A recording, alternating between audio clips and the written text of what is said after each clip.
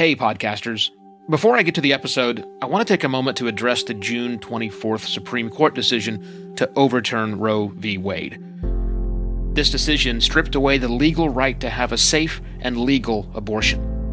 Restricting access to comprehensive reproductive care, including abortion, threatens the health and independence of all Americans. This decision could also lead to the loss of other rights. To learn more about what you can do to help, go to choice.crd.co. That's choice.crd.co. And I encourage you to speak up on your podcast as well. Take care and spread the word. Podcast directories are littered with abandoned shows.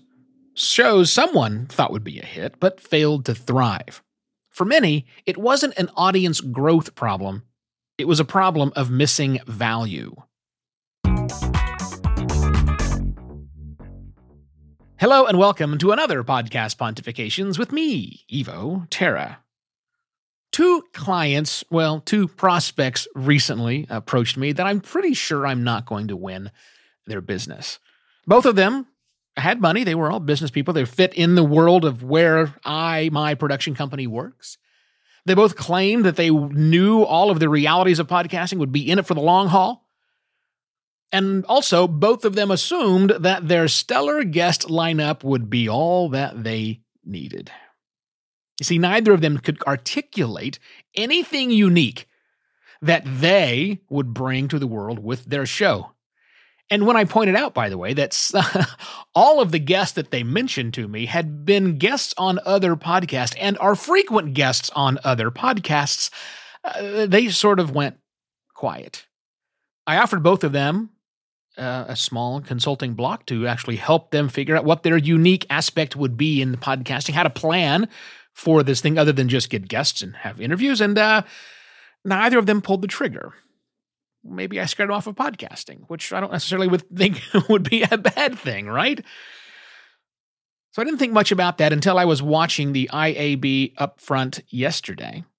Series of shows that IAB has put together to sell out the advertising. And during the live, obviously, event that was distanced, I was really blown away that every single host that they brought up on stage, if you will, or had a presentation by, they all did a great job of describing their show and making it seem quite interesting.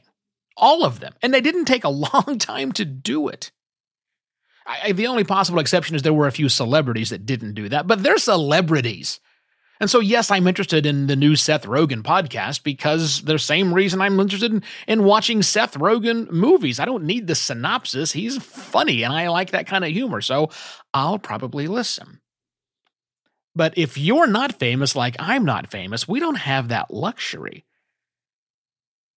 I think a lot of podcast hosts out there don't really know what it is that makes their show special.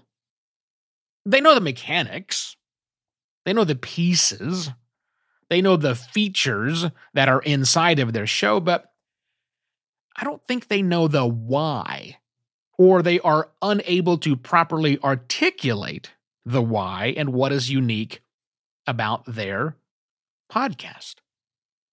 Now, unfortunately, figuring out what makes your podcast unique isn't something we can do in a 10-minute long episode. The process of defining brand identity is just that. It's a process. I'm going to link to some resources in the episode details if you want to start on that, because it is a process you can pay a lot of money for, but you can also do a lot of it yourself. But while you're going through one of those things I'm going to link to in the episode details, just keep this in mind. The biggest mistake I see podcasters make when defining the identity of their show is failing to understand who that definition is for, first and foremost. You see, we tend to think it's about the audience, and it is, but that's not the first person we're worried about. This isn't an exercise that you'll go through so that you can write a better description of your podcast in various directories, although your show very likely needs a better description, and this exercise will certainly help you do that. This also isn't an exercise that will help you build your media kit better or get you more sponsors, although, once again, I will say that if you do this better, if you can better articulate the uniqueness of your show, you probably will improve your media kit and probably will get more sponsors if, in fact, that's what you want to do. This is an exercise for you so that you have zero doubt every single time you sit down to work on your next episode or prepare for your next episode, new season, whatever. You know what it is that makes your show unique and different from the rest. You know how you can take a topic and an angle, two things I've talked about ad nauseum on this show, and make it uniquely yours. Because anyone can have that topic.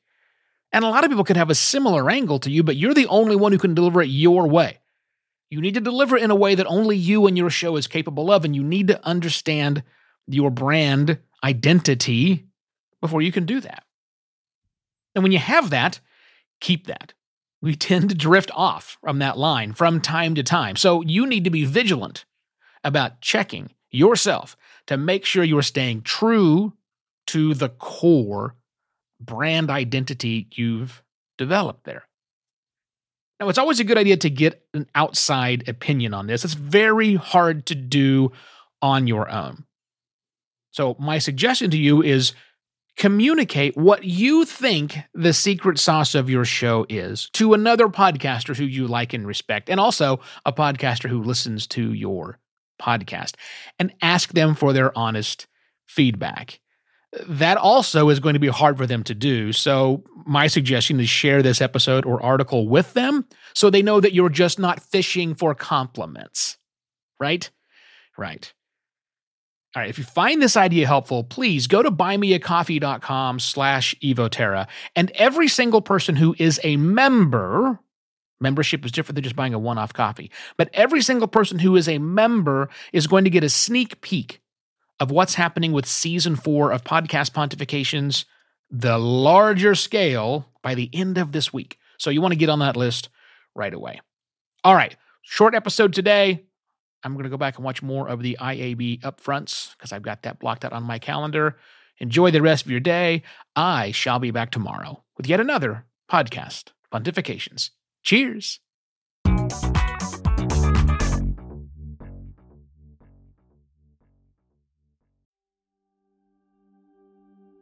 While Americans overwhelmingly support the right of an individual to make their own decisions about abortion, unfortunately, that right is no longer protected everywhere in the U.S.